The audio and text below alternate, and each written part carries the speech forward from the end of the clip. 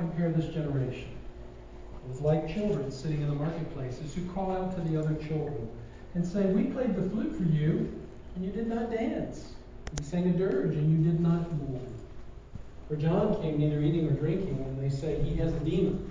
For if the miracles that occurred in Tyre and Sidon, which occurred in you, they would have repented long ago in sackcloth and ashes. Nevertheless, I say to you, it would be more tolerable for Tyre and Sidon in the day of judgment than for you. And you, Capernaum, will not be exalted to heaven, will you? You will descend to Hades. For if the miracles had occurred in Sodom, which occurred in you, it would have remained to this day. Nevertheless, I say to you, it will be more tolerable for the land of Sodom in the day of judgment than for you. All right, you may be seated. Now, I just want to give my little disclaimer for this morning, and that is, it is challenging to preach messages that are not exciting and full of what seem to be great encouragement. But they're necessary, mainly because the Lord has given to us the message. And we're just repeating the message of the Lord. And I think what you'll hear in this is some examples of how people have pushed away the truth of the Lord.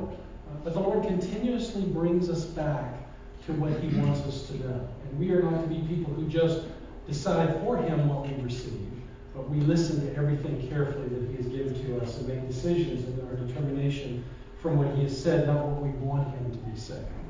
And so again, just a little disclaimer for us. I hope you're not sitting here this morning, or those of you who are watching by online, thank you for joining us this morning and coming up with another doom and gloom kind of message. Well, I hope you don't hear that, but you will certainly hear truth from the Lord this morning if you're listening carefully. So let's just think back to our message from last time. I told you that I was going to have to break this message up into two parts because you see the length of it. We covered the first part last time. And as Jesus is looking at the crowd, He's giving a warning, if you will. That should be clear by now to them. And those warnings were because He knows that for a person to feel really good about their life, which is what we want, right? We want to live this life feeling really good about ourselves and feeling good about life and how we are living everything that comes to us. He knows that we have to feel really bad about ourselves first. But I want to qualify what I'm saying. I thought through that this week, and I thought it may have been a little confusing on that, and I don't want to do that. So I want to make sure that you're hearing what I'm saying carefully. And that is, the Lord understands in us that we are priceless, redeemable souls. Every one of us have a redeeming value about us. That's why He came. That's why God loves us so. The problem was, like we read last time with the Apostle Paul as he was giving to us his message from Romans 7, is that the problem is not with us as redeemable people. The problem is the sin that lives in us. That's what causes us to follow the darkness and what tempts us. And so people will often hear, oh, preacher, you're just giving a doom and gloom, and you're telling me how bad and wicked I am, and I got to mourn everything in my life. Well, that may be the case, but the reality is God wants you to rejoice in what He's done for you, which is coming to rescue you, but to acknowledge the fact that I am without hope without confessing my sin, the sin that drives me to be rebellious and be distant from Him, the sin that we all have, the Lord says. And so I just want you to hear that clearly, and maybe that'll be a little bit clearer for you, that yes, we do need to feel bad about ourselves, but never missing the point that we are redeemable, that God will forgive us. But we've got to first understand that our sin drives us away from Him. Okay? So now, as we look at that understanding, we realize that sin is really that thing that keeps us from being all that God wants us to be, which is, again, what Paul was talking about last time. So today we're going to look at two more warnings as we complete this particular section. You can call them cautions if you want to. I've titled it just that God gives us a couple more warnings to think about. And you know what a warning is. It's that flag, it's that sign, it's that symbol that says, hey, pay attention. Something is either coming up on the road, or it's in the lane, or it's something that is the person who put it there, the group that put it there, wants you to be aware that there's something very serious that's needing to be heeded to. And so that's what's happening here. And the first warning is for today is be cautious of a critical spirit. Be cautious of a critical spirit. Now notice what Jesus says here in verse 16. He says, to what shall I compare this generation? Now that phrase is, or that question really, is just a simple illustration or a way to express himself in the day that he was living. It was a common expression, kind of similar to how we would illustrate ourselves by saying something else. How can I illustrate this point that I want to get across? And so Jesus is looking at the crowd and he says, how can I illustrate to you what you're missing here and what I really want you to know? So he really answers his own question in the same verse. So again, look at the second part of verse 16. Here's what it's like. This generation is like a child sitting in a marketplace who call out to other children and say, hey, we played the flute for you, but you didn't respond. You didn't dance, which is what a flute would indicate. We sang a dirge and you did not mourn. Now, you know what the marketplace is. The marketplace is just what we would call a city square, or any place that you would do your normal shopping or socializing. But as anybody who would have a family would go out into the marketplace, and this is you, you've done this if you have your own families, you know that there are times where children can be a little bit challenging in the marketplace because they get a little bored, right? Or they may just not have the wherewithal to stay focused on the excitement that you're having at the moment or just what you have to do. I remember growing up as a child, I was that way. My brother and I would go with my mom into the store, and she loved to go, especially clothing shopping when she would have the opportunity, and I can remember how bored to tears we were. And when she would be looking through the racks of clothes, so my brother and I, who were really close in age, we would just hide in between the clothing and go from little rack to rack and try to hide from Mom, and she would find us, and all was well. But it was because it was boring to us. Well, Jesus is just picking up on something similar here. As a family would go out into the marketplace, the children needed something to do, and so what they did is they would come up with a game to play. And in that day, there were two games, probably many more, but Jesus is picking up on two of them that everybody would have understood. One was the wedding game, and the other one was the funeral game. That sounds like a lot of fun, right? It was a game where the kids would pretend to act like adults. And so when it came to the wedding game, it would be a time of festivities and activities, and they would be thinking in their little minds, oh, this is great, let's do this, let's sing a song, and let's dance, and let's be full of energy. But when it came to the funeral game, it was just what it sounds like. Let's pretend also that it's the sadness of times, and everybody is mournful. And so they would even play the songs in their minds and hearts of what they would hear people singing of sad and somber things. That's why Jesus brings up this issue of the dirge. They would either recite some poem or they would sing, in this case particularly, because he says it that way, a sad song. But the problem is that he's bringing out is that like any child who wanted to play their favorite game, some would want to play the wedding game and some would want to play the funeral game. Now, I don't know if you've ever experienced that or not, but again, if you're a child growing up with a sibling, you can appreciate that there were times where you may have said to your sibling, or they may have said to you, hey, let's play this game. And you said, I don't want to play that game. Or, you're the oldest, and so why do you always get to pick the game? Or, why do we have to do this? Or, I want to do this. And so you understand that there can be some consternation there between the two of you. And eventually, if that goes long enough, there becomes a little bit of a critical spirit, which says, just what I was alluding to, is why do you always get to pick the issue? Why do you always get to do what you would want to do?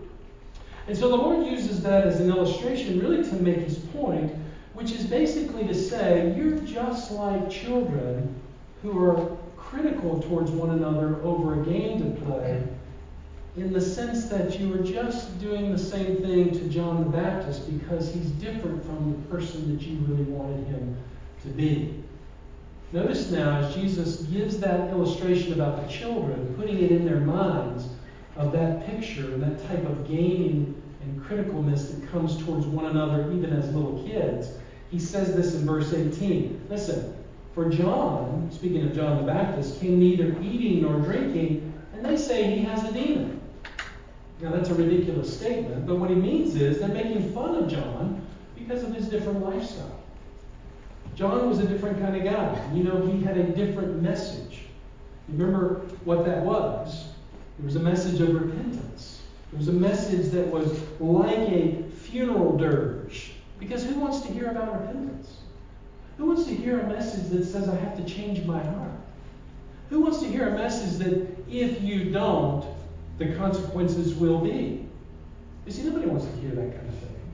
Our sinfulness wants us to say, oh no, I like it like this, and so this is the path that I'll go on. This is what I'll follow, and this is how I'll lead. Now, it is true that John did have a very serious message, and often serious messages, just like today, bring that sense of somberness. But not just somberness, it's somber because there are often in messages that are very serious where there's some emotional challenge there. There's some spiritual challenge that causes us to have to really focus on what's being said. That's kind of like a funeral. You go to a funeral, now, unless you're a believer and you understand the things of God. In fact, growing up, I didn't really understand the joy of a Christian funeral until I was in our church in Lynchburg, just really as a parishioner, before I was in ministry. I remember the pastor, when Debbie's grandmother passed away, he stood up and he said, "This is a joyful occasion." I looked at him and I thought the guy was crazy. I thought, how can you say that? She's dead. Every funeral I've been to was horrible. But he made it one that was really, really great because she was a believer and he was able to share the joy of what it means to be a believer. But in a sense, though, most funerals bring about the sense of somberness. It's like, this is not exciting. There are some people who like to go to funerals, but a lot of people don't because of that reason. They'd rather go to a wedding. They'd rather go to something exciting and joyful. But John's message was kind of like a funeral to the people. And so they said, we don't like John's message. We don't really want what he has to say. And they became critical of him. And that's what Jesus is pointing out. John came to tell you about the way into the kingdom. But even more than that, he came to share with you that I am the king. He prepared the way. But you've ignored him. And you've ignored him to the point where you have become critical in who he is. Because like many people, as I've already been saying, they don't want to hear that kind of message. They don't want their souls to be in jeopardy. And so what they do is they say, oh no, give us a message that will make us feel good. Help us to feel better about ourselves. Well, the message that John was giving was, listen, what better message could there be but that the Messiah is here? He's come to change you. He's come to give you a part of his kingdom. But there's certain parameters that have to be accepted if you're going to be a part of his kingdom. But again, the people said, that message is so depressing. Who wants to hear that? Yeah, I'll take the kingdom, but I don't want to have to change my life. Why do I need to change? What needs to be different?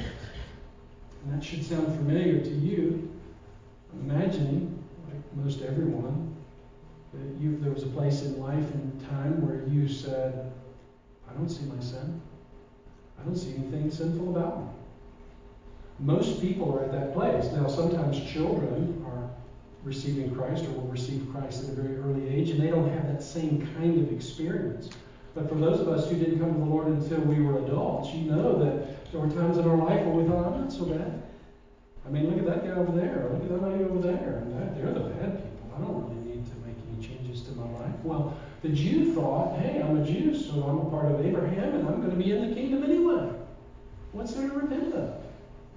And so they ignored the message of God because the message was not just for the Jew that you're automatically catapulted into the kingdom because you're of Abraham's seed. Paul made that abundantly clear in Rome, but he's very clearly saying, no, every soul is sinful. And every soul needs to therefore repent. But who wants to hear that? Now, all of that, again, brings about a critical spirit, that kind of mentality towards the lack of desire to change. And so there are a couple reasons for that critical spirit. One is what I just said, because people are sinful, but because also people have become cynical in their sinfulness. Let me explain that a little bit. Cynicism is that idea of distrust or basic unwillingness to follow what somebody says in humanity. There's a lack of sincerity there anymore. And when you become cynical, it's because something has happened or some things have happened that have caused you to go, I'm not so sure I'm willing to listen to you very much anymore. And there are a lot of people that are like that, where something or someone has not met their expectations. Maybe they had a certain idea about the way things should be or how a relationship should have been. Maybe they were excited about a particular job, always wanted a certain job. I remember I've met people like that in my life. There was a man who When I was at Liberty University, all he ever wanted to do was be a teacher at Liberty University. And when things didn't fully work out the way he thought it was going to work out there, and that's just one example of many places, it's easy to have a critical spirit towards the situation. Could be you've always wanted a new house, maybe you've always wanted a particular child, you couldn't wait, in fact, as a new parent to have a child, only to watch that child grow up and learn the things of God, but not necessarily follow the things of God. And so maybe over time, you've allowed yourself to not only become critical of the things of God, but you become cynical to the things of the Lord. And that really does happen. There are people who will not deny that God exists. Most people have the awareness, because God has put it into us, to believe that there is at least some higher power. But when God doesn't manifest himself in the way that they thought, or this may be you, have thought over the years, you start losing hope in him and even become cynical towards God, not able really to put your full trust and confidence in him like you once had. I've listened to people over the years, I've watched people over the years become cynical over the things of God and allow that cynical, critical spirit to cause them to go further and further away from him. One writer put it this way, that a critical, cynical heart leads to a creeping bitterness that can deaden and even destroy the spirit. There are people that I have known over the years, and if I called names, you would even recognize the names, that have allowed the circumstances of life to do just this, to become so critical that they're cynical about anything that's spiritual anymore, and really basically deny the things of God and deny the things of God's people and everything that the Word of the Lord has taught. And so it's a very serious and very challenging thing. And so the Lord is saying, look, this is what you have done. This is what this generation is like in his day. You become critical. Now, in John the Baptist's case, the people chose not to believe. They didn't like who John was. They saw what he did and how he was, and they knew that the prophet Elijah was to come before the coming of the Messiah, but because John was kind of weird, quite honestly, they couldn't accept him as the Elijah. And we've been through that over time, so I won't go into that very deeply. But when Jesus says, no, he is the spirit of Elijah, the people didn't accept that. They couldn't get it. And so they became critical of John the Baptist. And that's what Jesus is talking about in that earlier verse. You become critical of him, but he is who I say he is. But your spirit has missed the point. Now, moving on, he says, let's talk about me for a second. In verse 19, he says, the Son of Man, that's me, came eating and drinking, and they say, behold, a gluttonous man and a drunkard, a friend of tax collectors and sinners. In other words, I was just the opposite of John. I was not the funeral guy of the funeral game, but I'm the wedding host. I'm the one who brought the life to the party. I'm the one who came rejoicing because the king is now here, the celebration. You remember when Jesus was born, the angelic host celebrates the birth of Christ. And so he's the wedding guy. I spent, Jesus would say, all my time with the people of all walks of life because I came for this one reason, which is to rescue souls so that they will have the hope of eternity. But you didn't like that message either. You're just like the children in the illustration. You don't like that story? You don't like this story. And they became critical of him as well. And because Jesus came for all people, the drunks, the sinners, the prostitute, those who were sick and in need of a Savior, they said, oh, he's just a drunkard because he affiliates himself with the drinking people and he eats too much. Even though he's just the opposite of John the Baptist, we're going to reject him too. That's the illustration of the generation. And again, that may be some of you. Maybe you're one who started your journey with Jesus many, many years ago. Or maybe it was just some time ago. And you were excited at one point to learn all about him and to memorize his word. And I've known people like this, even in their adult life, memorize their word. But over time, things just didn't quite turn out the way that you thought they were going to turn out. You had a certain expectation of how your life was going to turn out. But when Jesus didn't fulfill what you thought was going to happen because you gave your life to him, and all the joy you thought was going to come from everything that you touched, you too became critical of him. And eventually that may have moved into this cynical spirit also. Now, when a person becomes so cynical and so critical, even of the Lord, they begin to reject even the truth of who He is. Because it's not really Jesus they really wanted in the first place. This is really where the problem comes, is what I'm saying now. It's not Jesus that they really want. What they really want is a God of their own making. A God who gives them what they want. A Jesus who's going to give them a happy life. A blissful life. A peaceful life. A life with no problems, no issues, no concerns. This is a very common problem with new believers. They will hear the message of the gospel and they'll have a wonderful experience with the Lord initially. But then as life goes on and they see challenges in the way and they still find themselves struggling with certain sinful inclinations and tendencies, all of a sudden they begin to question and wonder, what did Jesus really do in my life? I don't really see a lot of changes, and so what's the problem with Jesus? And they blame Him.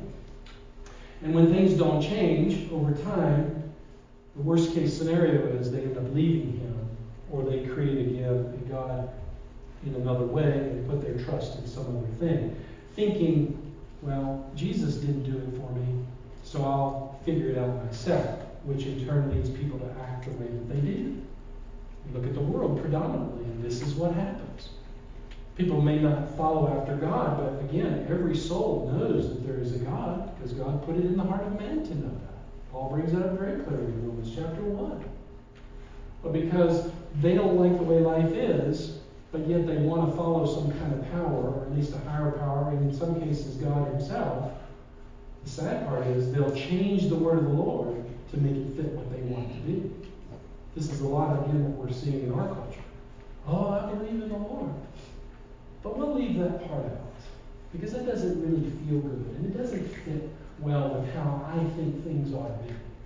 It doesn't fit my life in the way that I feel about myself, and so we'll just push that out as, that's not really inspired by the Spirit. This will be what I'll believe from now on. I was telling the early service that I recently was contacted by someone who gave me a sad message that after 42 years of marriage, their spouse has asked them for a divorce. And they've come from the angle of what I was just saying, that God has given to them this freedom to go out. And both of them are believers, and so that is automatically an opposition to the word of the Lord.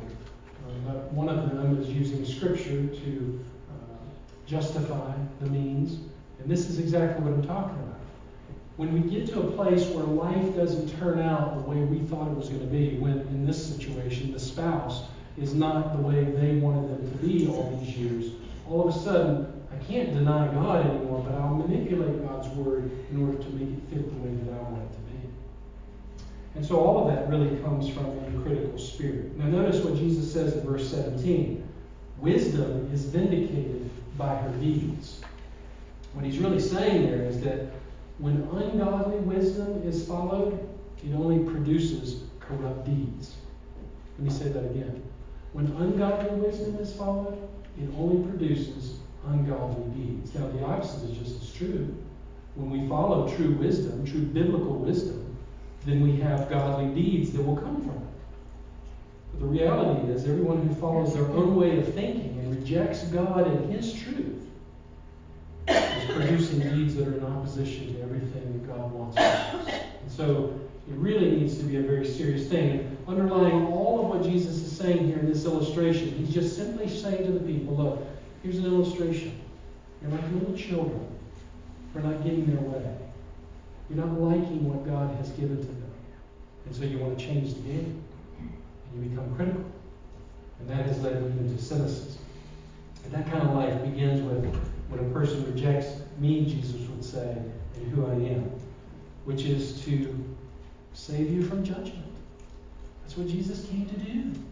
The glorious news of the gospel, the good news is, listen, you're sinful, and that sin is keeping you from entering into the kingdom of heaven, but I've come to give my life in your place so that you can have freedom for eternity to live with the Father. That's why He came, He would say, which is also why there can be no good news of the gospel if there's not bad news to talk about first. Back to the beginning of the message, meaning you have to understand the message of the Bible, and you got to take all of it not just the parts that you like. It doesn't work that way. But again, we're living in a culture, and it's no different. And I'm saying that now for us. It's no different than the way it's always been. Man is very good about picking and choosing. Okay, so that's the critical spirit warning. Here's the second one for today. Jesus condemns the heart of indifference. The heart of indifference. Now, I'm not going to read verses 20 through 24. I read those just a minute ago, but find your place in your Bible there, or at least watch them on the screen. If you notice what Jesus is doing now, he's moving from his point to give a couple illustrations about people groups, in particular cities, who are living out exactly what he's talking about and the judgment that's going to come upon them. That's what's happening in verses 20 through 24. So he's rebuking these cities where he had specifically done most of his miracles. And that's a very interesting thing. But yet the people still rejected him. Well, how did they reject him? They rejected him by continuing on with their daily lives, seemingly unaffected by all that was happening around them. Now, I want you to go in your minds, if you will, with me into these places that Jesus had visited. This was literally the King of all kings, the Messiah, the Lord of lords, had come from heaven, publicly now displaying himself as a miracle worker. In fact, the people will say, we know, Nicodemus, you remember, said in John 3, we know that nobody can do this unless God is with him. They knew that there was something different about Jesus. But you remember, as we were going through the earlier chapters in Matthew, as Jesus even was doing the miracles that he was in Capernaum, and we'll talk about this more in just a minute, they were amazed at what he did, the healings that he did. But yet, in some way, according to the Lord, they had become indifferent to him. As if to say, we acknowledge that you do the miracles. We acknowledge that you are an amazing teacher and you can do all kinds of things that are difficult to explain. But since we don't really believe that you're God, because you remember the catch in Hebrew mind was no physical man could be God. That God could not take on physical presence. But that was a total misunderstanding of his word. They would say, we pass. We're not going to believe. I mean, there's no way we can accept you, but you're entertaining. I mean, you've helped us, and we're excited about that. Now, this certainly wasn't everybody, but he's talking about the generation as a whole. You might say, well, I can see where indifference is an issue. I mean, people believe and others don't, so what's the big deal? Why is the Lord going in this direction? Well, the big deal is indifference says, God, you're not worthy of my time. You are not worthy of my effort. And if he's not worthy of my time, then he's not worthy of anything from me. That's what indifference, it's that idea of, you ask somebody, how's church today? And they say, that's an indifferent attitude. That's that concept of, there's no big deal. And wait a minute. What you're telling me is that you were literally in the presence of the King of Kings. And by the way, you know that this morning, right? Amen. You realize Jesus is with us? Yeah. You realize that when the church gathers, the Spirit of God is in our midst, going to and fro the hearts of men and women, searching every corner, every aspect. And to leave here and say, how was church? It's okay. Really? That's all Jesus did for you. That's the impression he made on you. Maybe you're missing the point. Maybe you've become indifferent. Maybe you're critical in your spirit. So Jesus says to these particular cities who have that attitude, he gives some of these illustrations now. Look at verse 21. Woe to you, Chorazin. And woe to you, Bethsaida. And that woe word is a rebuke. It's a condemnation. As if the Lord is saying, I rebuke you, Chorazin. I rebuke you, Bethsaida. I don't know about you, but that kind of gives me the willy willies. When I think about the Lord's rebuke. But this is what he's saying. Why is that? It's because he's saying, look, to you I revealed myself. This is different from the days even of the prophets in the Old Testament. Now, Jesus did do miraculous things in those days, and he did appear in certain times, and the Holy Spirit did at times come upon people. But now Jesus is saying, to you cities, I physically manifested myself before your very eyes. I spoke to you. I touched you. I healed your sick. I did amazing things. And you basically just shuddered. You did nothing with me. And so there's only one thing left. If you don't receive who I am, the one who came to pay the debt of your sin, the eternal punishment for you taken upon me, there's only one thing left for you. If you don't let me be the gift to you who does that, you must suffer your own judgment. There's not but two ways. You either follow the Lord and allow Christ to do the work through you and in you as the gift of salvation, or you take on the judgment. In other words, I like to say it this way: somebody's going to pay the bill. Somebody's going to pay the bill. Either Jesus is going to pay the bill for your soul, or you're going to pay it. And that's what Jesus is saying right here. You rejected me. And so he's saying basically, listen, it's one thing to hear about me and to pay no attention to me. That'll be dealt with it as well. But here's the problem with you two cities. I came and did this work in your presence. To be indifferent to me that way is to be dealt with in a much stricter way. In other words, there's a greater accountability for those people who had the presence of God in their midst and rejected him than those who heard nothing about him or heard stories or never had the same kind of examples. Beloved, listen, that's you and me today. The Spirit of God says to the church through the Word, and I'll read this to you in Hebrews 10 in a moment, but the Lord is saying to the church, listen, I manifest myself through my Spirit in your very hearts as my people. But if you reject me, number one, you prove you don't belong to me. But secondly, I have to judge that because there's only one recourse.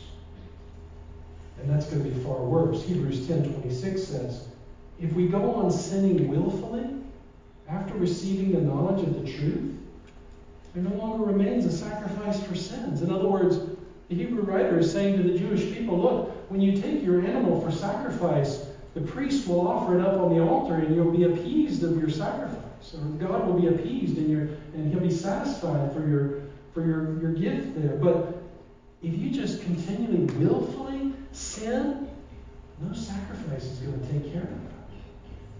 This is a rebellious heart. Verse 27 of Hebrews 10. The only thing left is a terrifying expectation of judgment and the fury of a fire which will consume the adversaries. That's what you have to expect. In other words, I think Jesus is saying, if I'm going to say this in another different way, and I'm trying to say this as many ways as I can, it's better for a person to have never heard the truth of repentance and salvation than to have heard it and reject it.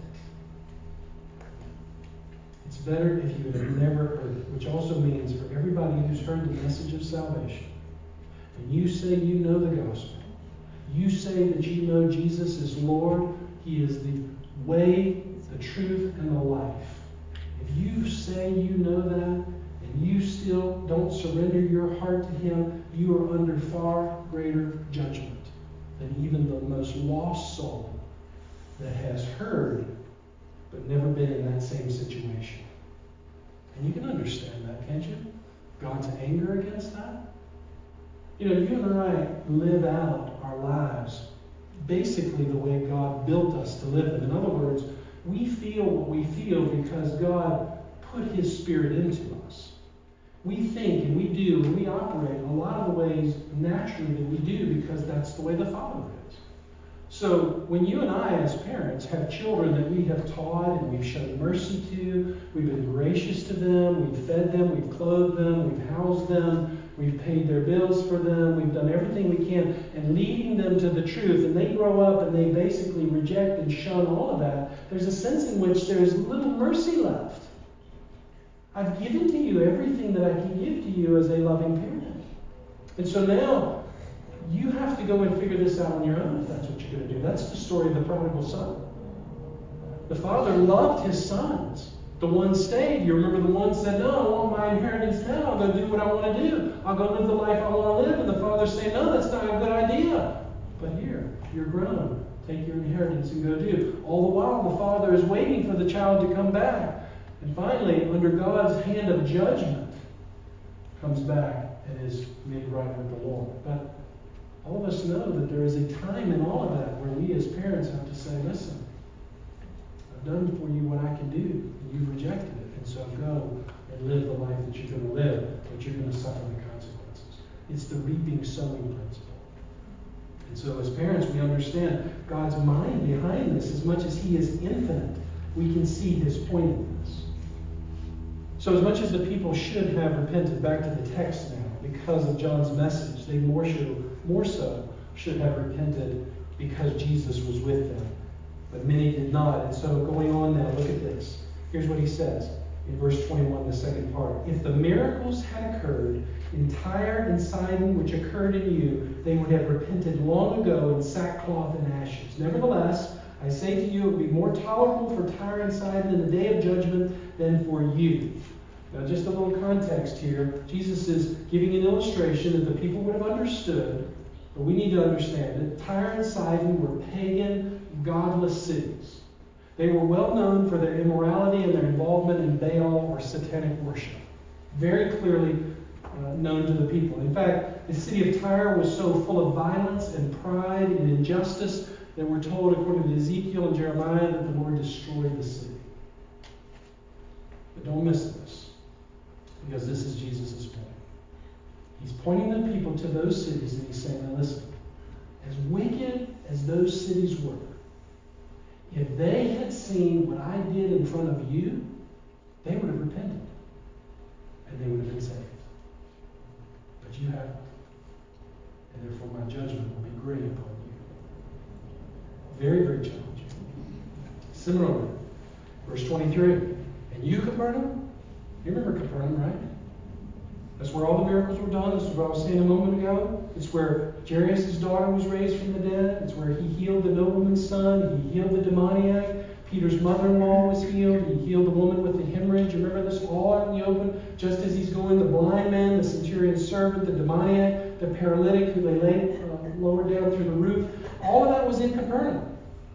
And Jesus says in verse 23, you, Capernaum, will not be exalted to heaven, will you? In other words, he's asking a question. This is a rhetorical question. Oh, you think you're going to get to heaven?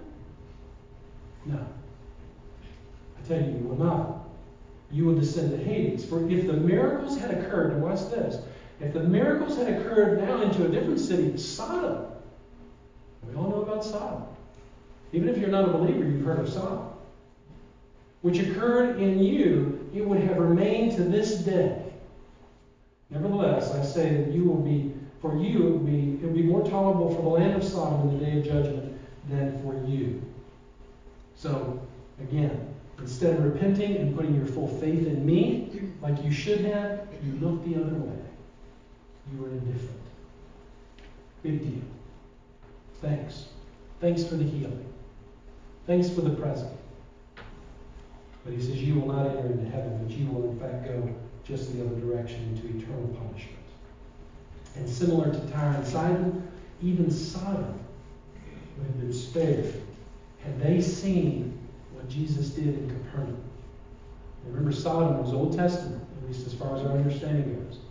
I mean, not our understanding, but it was an Old Testament story from the book of Genesis, where God literally destroyed the city because of its unbelievable perversion, its gross sin before the Lord. In fact, one writer put it this way: Sodom is that city that gives us the synonym for moral depravity and has infamous distinction of lending its name to the most extreme forms of homosexuality and sexual bestiality.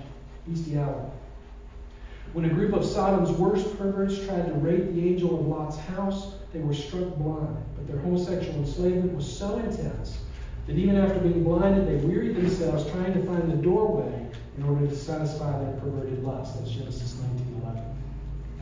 We know the story of Sodom. We know how the Lord rained down fire and brimstone on that city because of his wickedness. And the Lord points the people to that picture and he says, you, Capernaum, with me in your midst, with all that I did in front of you, didn't spend its time nearly as badly in perversion as Sodom did. For all we know, Capernaum was a pretty normal city.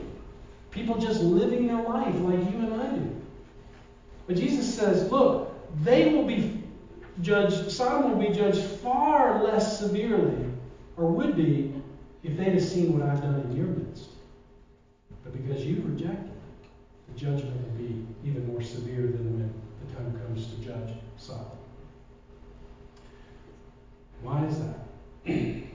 Because even, beloved, the most moral, kind, gentle soul who lives their life without Christ and rejects Him as God, even in a religious way, fulfilling religious obligation, is more repulsive to God than the person who sins and knows it and repents of it. That's the reality of what the Lord is saying. And why are they so repulsive? Because instead of responding to Him in repentance and submission, they pass by the cross and they just basically say, that's nice. And they go their merry way. Because grace means nothing to them. Mercy means nothing to them. Because they've never examined their heart and really seen the wickedness in their soul. And so Christ's salvation, His sacrifice on the cross, had no effect. And Jesus says, to that soul, there's only one thing left, and that is the judgment. So it leaves us with a question, really, and that is, who is Christ to you? Is He the living God? Is He the one in your heart that He says He is? Is He the King of Kings? Is He the Lord of Lords? Have you fully surrendered to Him? Have you given Him your life? And not just lip service, not just going through the motions, but saying, Lord, I see. I may not understand it all, but I realize that I'm distant, I'm separated from you, and my sin will bring judgment on me, and so I give my life to you. Maybe you're the one who's had the critical spirit. Maybe you're the one who's been indifferent to the Lord. Even growing up in the church. Maybe you've done all the things of the church life and heard the teachings about Him, heard all the truth. Well, now it's time to make the change. That's what Jesus is saying while He's here in this story. He's saying, look, I'm with you. I'm here. Turn to me. Do this while you can, because judgment is coming. When I come again, it will not be pretty. But now is the time of salvation. Give your souls to me, and I will set you free. Otherwise, the outcome of your eternal life is in great jeopardy. That's a sad, tough message, isn't it? That's challenging. There's not a person alive that wants to hear that kind of message. But it's truth. It is the word of the Lord. God is filled with warnings for us. Why? Because He knows better than we do what's coming. That's why He came to rescue us. That's why He came ahead of His judgment, so that we wouldn't have to endure that. So no matter who you are, where you are, what you've done, what life has been like, if you've been the most gloriously religious person but never trusted Christ, or you've been the most wicked of sinners who have rejected and spit upon Christ, if you'll just open your heart, the Lord will take you, and He'll pay the debt of your sin. And you will enter into His eternal kingdom with Him one day. If not, there is nothing left but the judgment to come. It's reality. It's true. But lest I leave you with a less than encouraged state of mind, I want you to listen to something that a friend of mine sent me, and we'll close with this. It comes from a man named George Swinnock. It's called The Christian Man's Calling. He writes, no man is judged healthy by a flushing color in his face, but by a good complexion. God esteems none holy for a particular carriage, but for a general course. A sinner in some few acts may be very good. I mean, Judas repents, Cain sacrifices, the scribes pray and fast, and yet they were all very false. In the most deadly diseases, there may be some intermissions and some good prognostics. A saint in some few acts may be very bad. Noah is drunk, David defiles his neighbor's wife, and Peter denies his best friend, yet these persons were heaven's favorites. The best gold must have some grains of allowance. Sheep may fall into the mire, but swine love night and day to wallow. And here's what I really want you to hear. A Christian may stumble, and he may even fall. But he gets up and walks on his way with God's commandments. The bent of his heart is right. The scope of his life is straight. And thence he is deemed sincere. You know what this writer's saying? God knows that we're not perfect. God knows we have faults. God knows that there are times where we waver in our faith. That's not the issue. The issue is, in the times of our weakness, are we still for Jesus? Are we still bent towards Him? Are we still desiring to walk with Him and to learn from Him and to follow Him in all ways in our life? That's the heart of the true believer. It's not whether we fail or not. It's what we do with our failures. It's how we get back up again and how we continue on in this life. That's the soul that's been saved. It's the soul that says, Lord, I can't do this without you.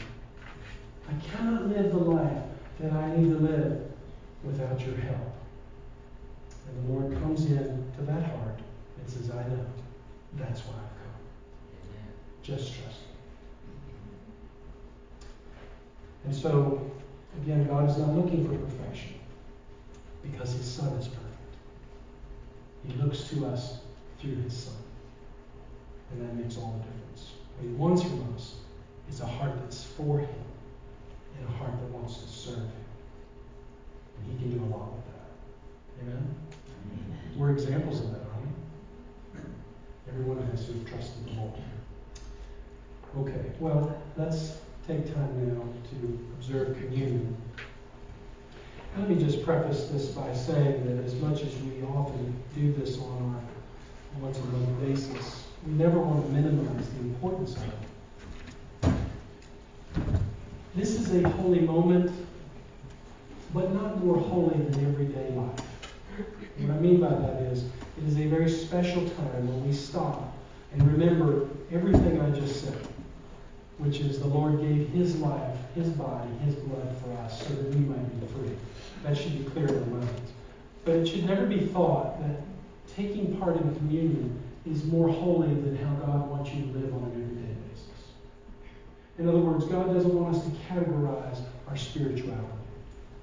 We live today the same as we lived yesterday and tomorrow. It is just through this time where we recognize and acknowledge full-fledged, if you will, what Christ has done for us. So take that little cup there with you. It was given to you. If you don't have one, we've got some in the back. On the bottom, there's a little tear-off. There's a little piece of wafer in there. And take that, and let's listen to what the Lord says through 1 Corinthians. This is the Apostle Paul. He says, I received from the Lord, evidently getting his instruction directly from Christ while he was being taught in the wilderness, that which I delivered to you, that the Lord Jesus, in the night in which he was betrayed, took bread. And so he's talking from the point of where Jesus was in the Passover up in the upper room just before his crucifixion. And when he had given thanks, he broke it and said, this is my body, which is for you. Do this in remembrance of me. Now, Jesus was not literally saying, this is my physical body. But Jesus was using a symbolic picture to help us to see the truth of what he was about to do. And so he simply said to the disciples, take this if you believe in who I am, and eat all of it. Let me consume you in your heart and soul. And so symbolically, we do that right now, remembering that Christ gave his body. So do that, if you will, in an attitude of repentance.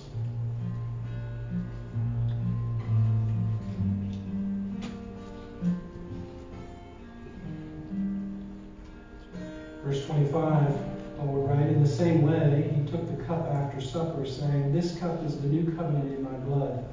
Do this as often as you drink it in remembrance of me.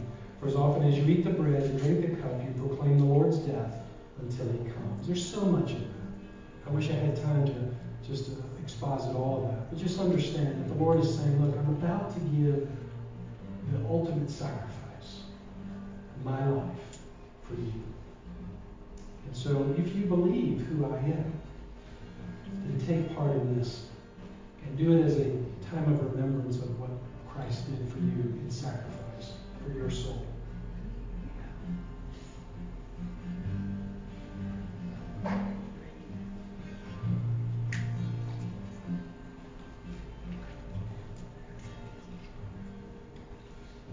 It's interesting and very fitting here in verse 27. I didn't even think about this until just now. Let me just read this carefully.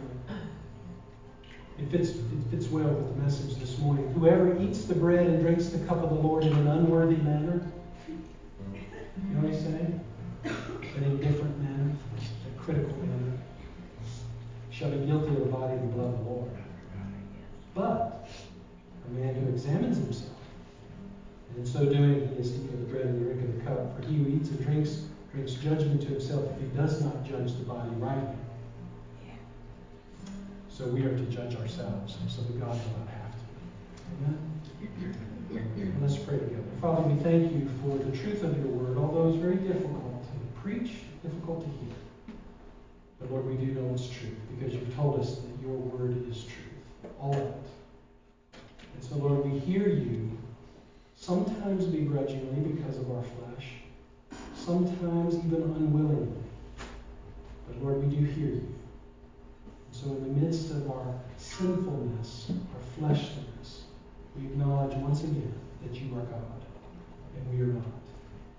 And we ask you to forgive us of the things that we do that displease you. We thank you, Lord, for those who have trusted you. There is no need to be saved again. There's no need for you to hang on the cross for them again. Your work is done. It's finished. We know that because you've told us that you now